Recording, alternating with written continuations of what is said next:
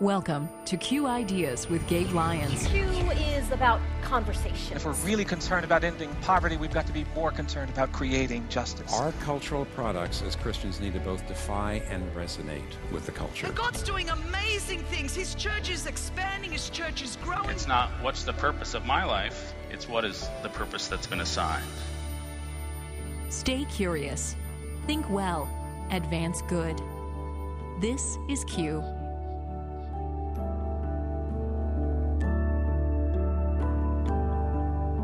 Parents, we need, for our kids, we need to not to isolate them, but to insulate them. And part of that insulation is missing. The church is not insulating its people. The families are not insulating its people. We are in a dangerous situation. We just send our kids into this world.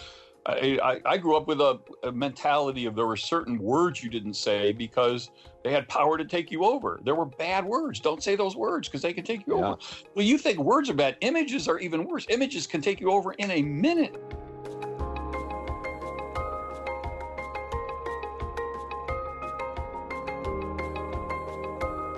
That was Leonard Sweet, who we talked with last week and will again this week on Q Ideas with Gabe Lyons on Faith Radio. I'm Paul Perot with Gabe, and Gabe, we are looking forward to the rest of your conversation with Len about his latest book, Ring of Fire. But before we do, here it is the middle of February, and Q 2020, the annual Q conference, is fast approaching. April 22nd to 24. This is going to be a Q like you've never experienced. We're adding new elements, a totally new format to some of our talks. We'll tell you more about that later, but there's going to be a number of talks and conversations happening that we just think are so consequential in 2020.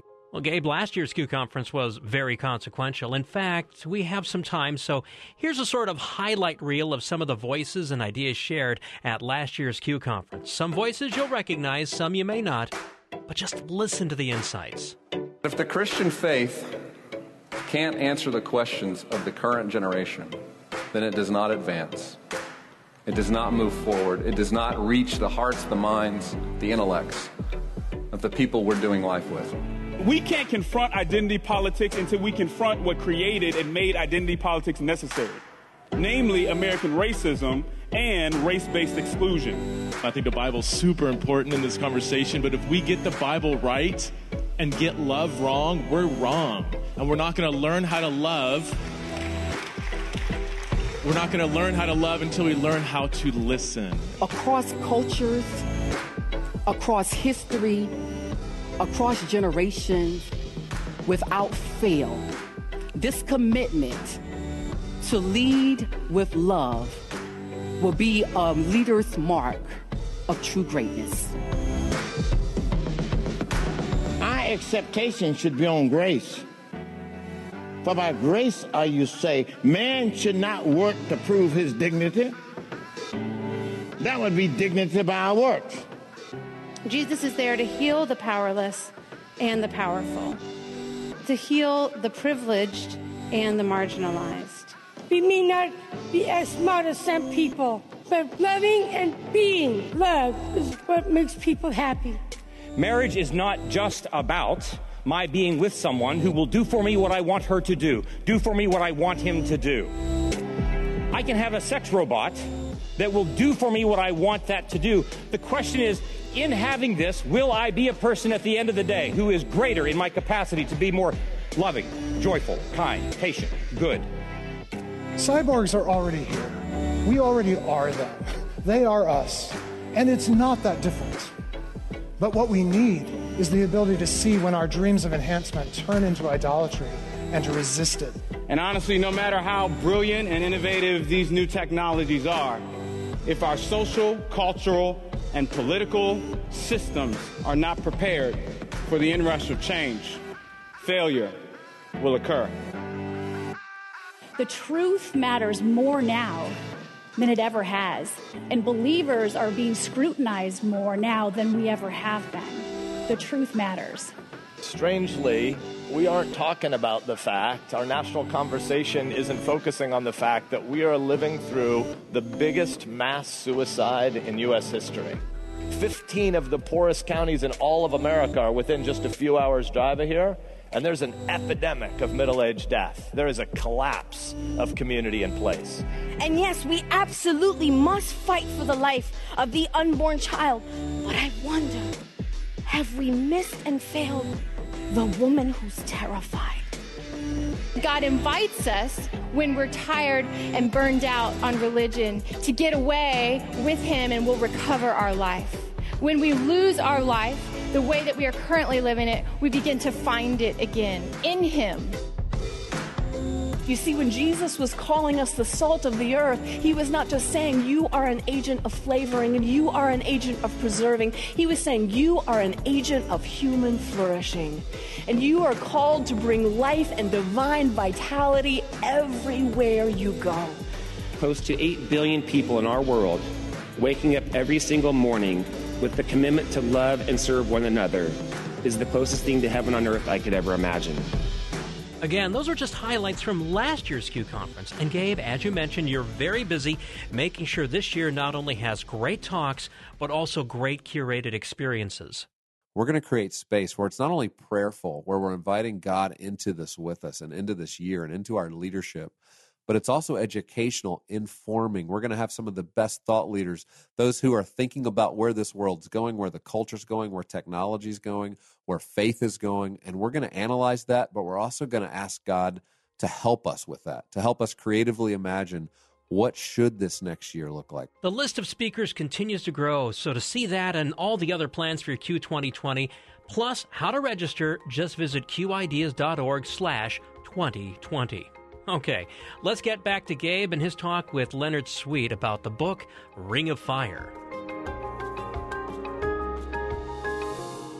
You know, you look at technology sometimes, and I don't know your opinion on every technology, but the sense that technology is neutral can be an assumption that a lot of people have, versus technologies having bias towards certain behavior and biases towards, negative a negative approach to something or a positive approach. For example, a gun is biased towards violence, right? So maybe you're using it to hunt, not necessarily kill somebody, but that's a bias that it has. It's not a neutral bias.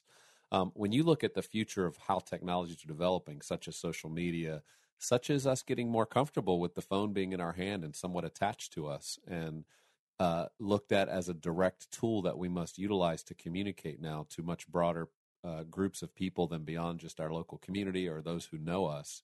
Are you seeing that this starting to take shape, and you would say, hey, some of this media is biased towards a post-human era that we need to be hyper aware of, and the church ought to be shouting from the rooftops, be careful, tread carefully, let's pull back here for a second, let's recognize how this technology is reshaping our imagination, how we're thinking, how we're talking to one another? Or would you just say, hey, this is just part of how progress advances? It's scary at the beginning, but we need to embrace it and utilize it, instrumentally for our own purposes? No, well, I think, of course, I'm an incarnationalist, so I want to incarnate the gospel in whatever that culture is. But Jesus said, you're in the world, in that culture, but don't be of it. And so I think you're exactly right. Every culture, every technology has a certain bias. But it's not just the church's job. It's the parents' job.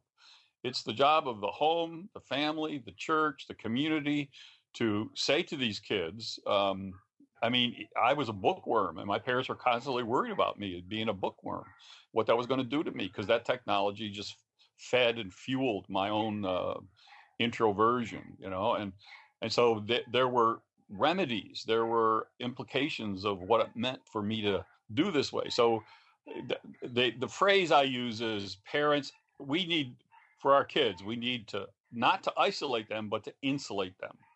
And part of that insulation is missing. The church is not insulating its people. The families are not insulating its people. We are in a dangerous situation. We just send our kids into this world. I grew up with a mentality of there were certain words you didn't say because they had power to take you over. There were bad words. Don't say those words because they can take you over. Well, you think words are bad. Images are even worse. Images can take you over in a minute.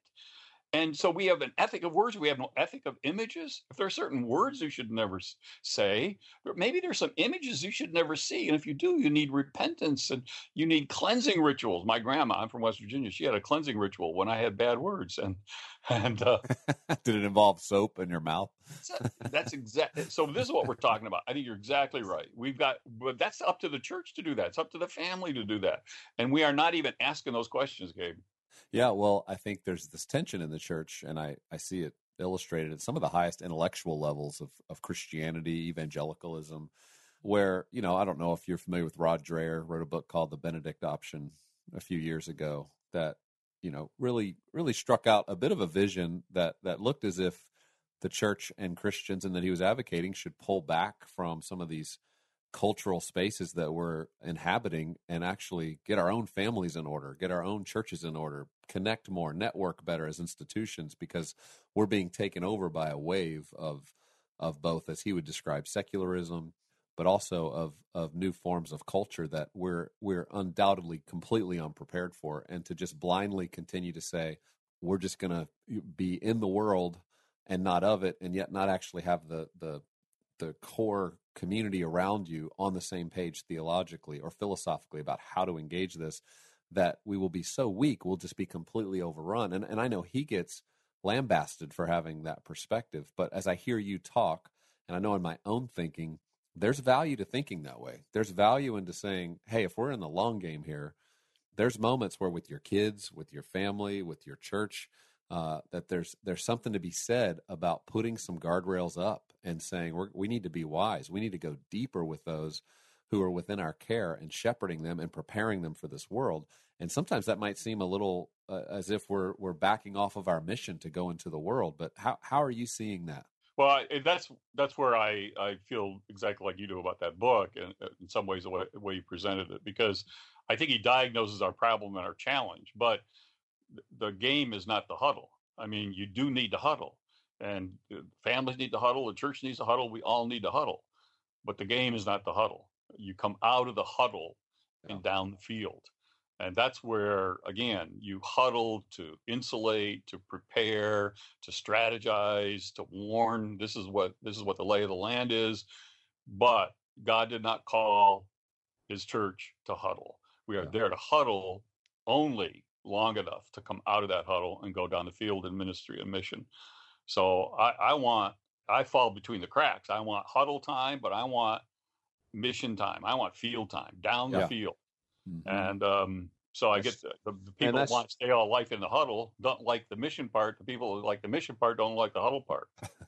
Right. I mean, it's a beautiful blend of the two that's just going to be necessary. And I think the younger we go with our children, maybe it's a little more huddle as we're preparing them for launch. And I think parents are struggling with that today. Their children. I have 3 teenagers. The access to the information, it's hard to insulate in this world. I mean, the only way to insulate is definitely not to have a phone. Don't have internet in your home. I mean, there's some real extreme measures you could take, but then you're not necessarily preparing them for how are they going to live within that space. But let's move on. I think artificial intelligence, you talk about it so well in here, genetic engineering. We've got information technology, nano, robotics. These are some of the things we've talked about at Q over the last several years. Actually, a decade ago, I don't know if you know Shane Hips, but he gave a talk in 2009 at our Q event we had in Austin on the cell phone and how it was starting to reshape our minds, rewire us, make us less present, less embodied as human beings. How this was a problem, and the church needed to be paying attention to it. Well, you fast forward to this past year, we had Andy Crouch give a talk on the theology of cyborgs, and the idea being, what does it look like when you're asked to put a chip into your head, or you're asked to get the chip in your wrist when you go to work to kind of track some things because it's more convenient. And we're trying to stay ahead of those conversations and help the church understand where this is going so that we don't just half-heartedly follow along with innovation and technology and look at every new innovation and every new tech that's introduced and go, oh, this is good for the world. This is innovation. Versus having a bit of a view towards this where we're assessing, what is this going to do to our community? What is this going to do to my own humanity? How am I giving up part of who I am? And you delve into that in this book very specifically, some of these areas that it seems many Christians aren't thinking about, don't want to talk about, don't know enough about it to feel like they can engage it with intelligence. And yet it seems to me this is the front line. Like, this is one of the most urgent areas that we need to be concerned with as it relates to how are we being human, and what do we have to offer to the world as people who are made in the image of God and are struggling with the question of what does it mean to be human because of how much tech is starting to intercept our lives. And are you seeing it that same way? Are you seeing this as one of those new frontiers that we just need to be smarter on and start teaching about and helping people understand, even if they start to roll their eyes? Yeah, well, I've been singing this song for 20 years. And Bill Joy, who was one of the co-founders of Java, really invented that whole program. And with Tim Berners-Lee, is the real one that helped to establish the internet. He, in 1999, as we went over, remember that Y2 thing, he wrote an article, Why the Future Doesn't Really Need Us. It put it in Wired magazine. And that was required reading for all my students for a couple of years.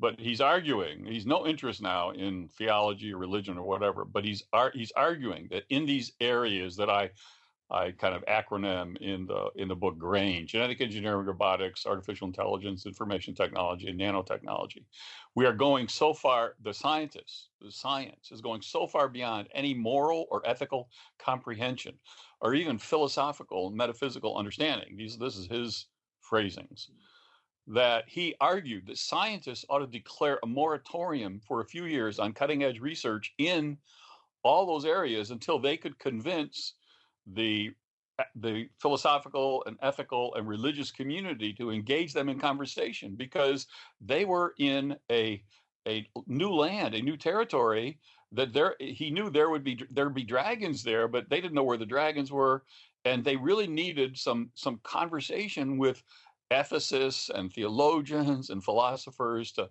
come to terms with the cutting edges of these areas. And now this is 1999, Gabe. And, I've been flailing that article. I've had lectures that I start doing this, and everybody's eyes, you're exactly right, they start glazing over.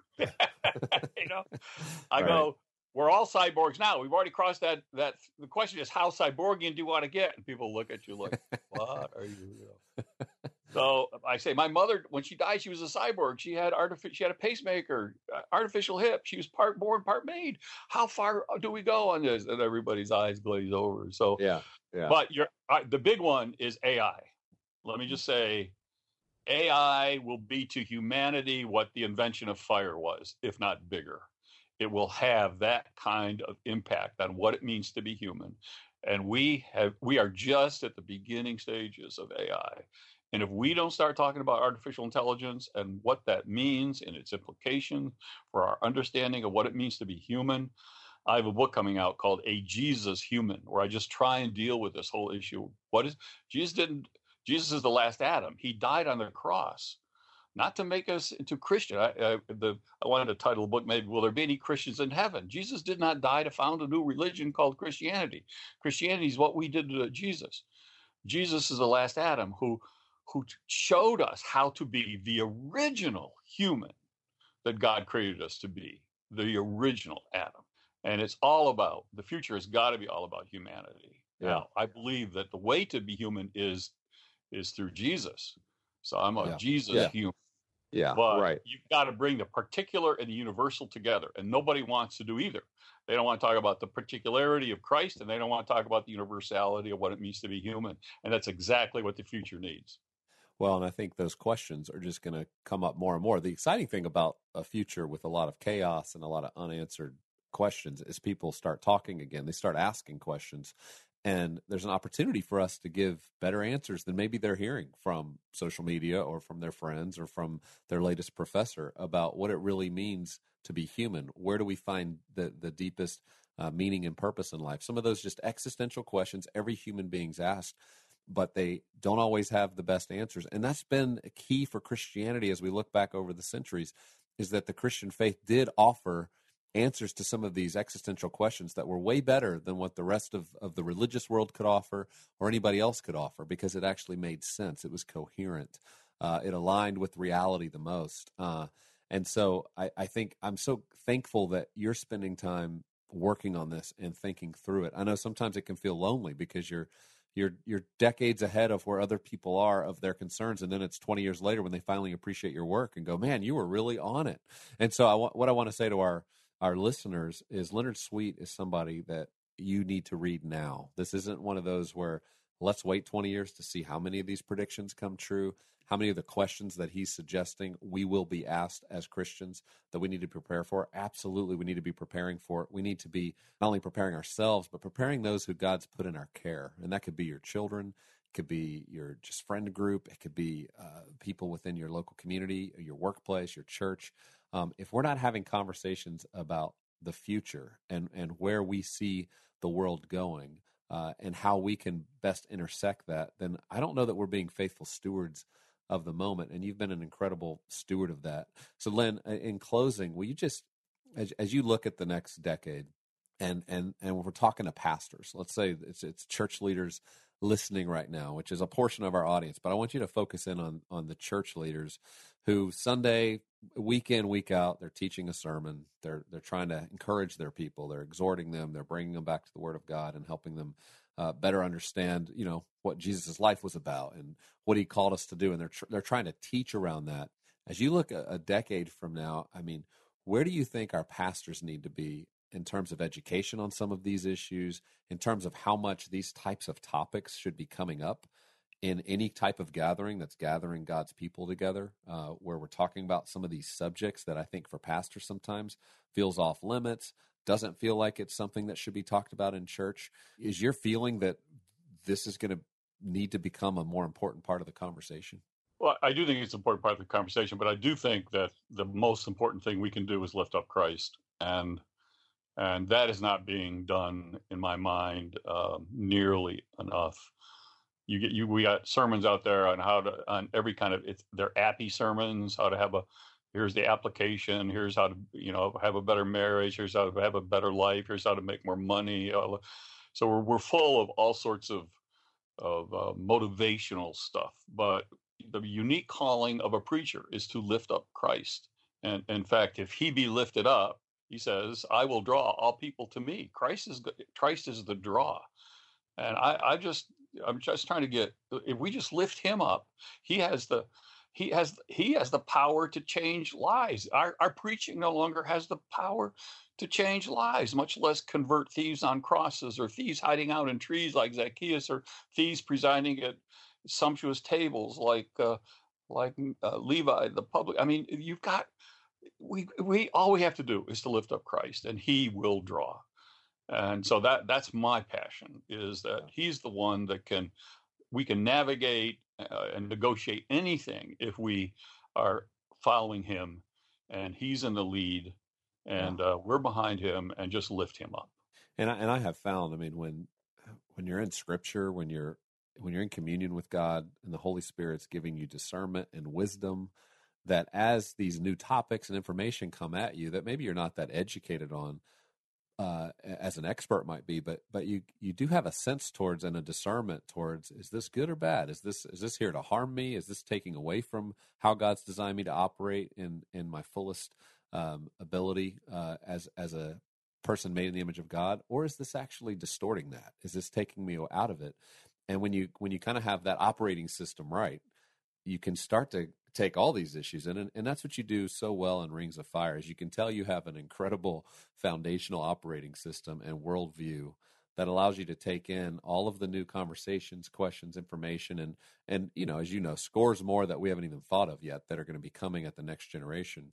And with that rootedness in Christ, you can actually see through it, and you can help guide others to have peace and purpose, even in the midst of where a world's getting a lot more anxious about some of these new things and not certainty about where things are going. So I just want to thank you again for your faithfulness on this. Thanks for this book and the resource I know it is to me, and that it'll be to so many who read it, and look forward to seeing you in the near future. Yeah, appreciate that, Gabe. Look forward to seeing you.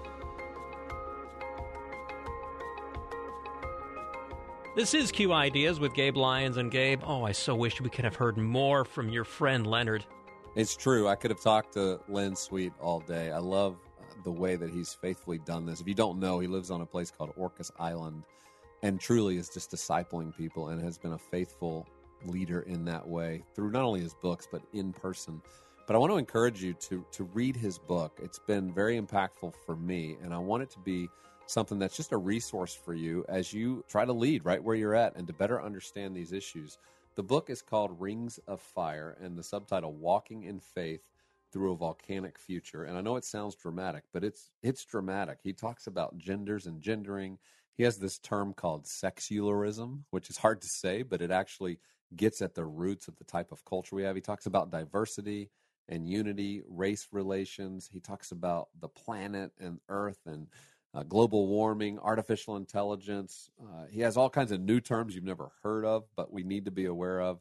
And I think more than anything, it's one of those books that just gets your mind spinning towards this future and helps you with compassion.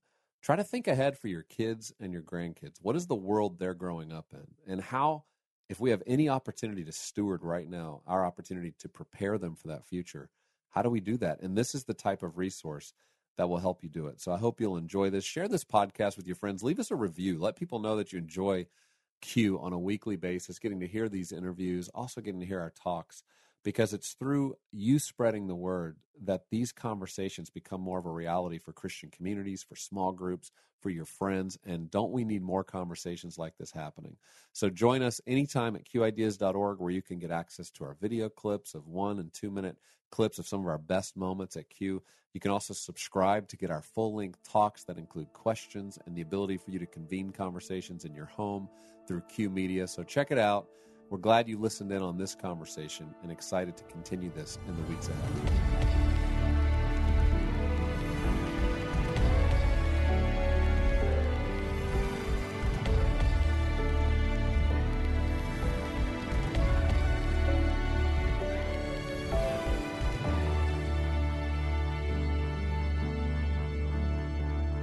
This program is made possible in partnership with Faith Radio and Northwestern Media.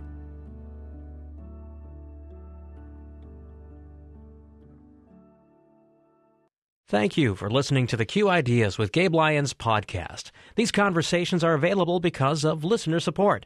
You can make your gift now at myfaithradio.com. To avoid missing future editions of Q Ideas with Gabe Lyons, subscribe to the podcast today at iTunes or on your podcast player. And thank you for sharing this audio link with a friend and growing the impact of Q Ideas with Gabe Lyons.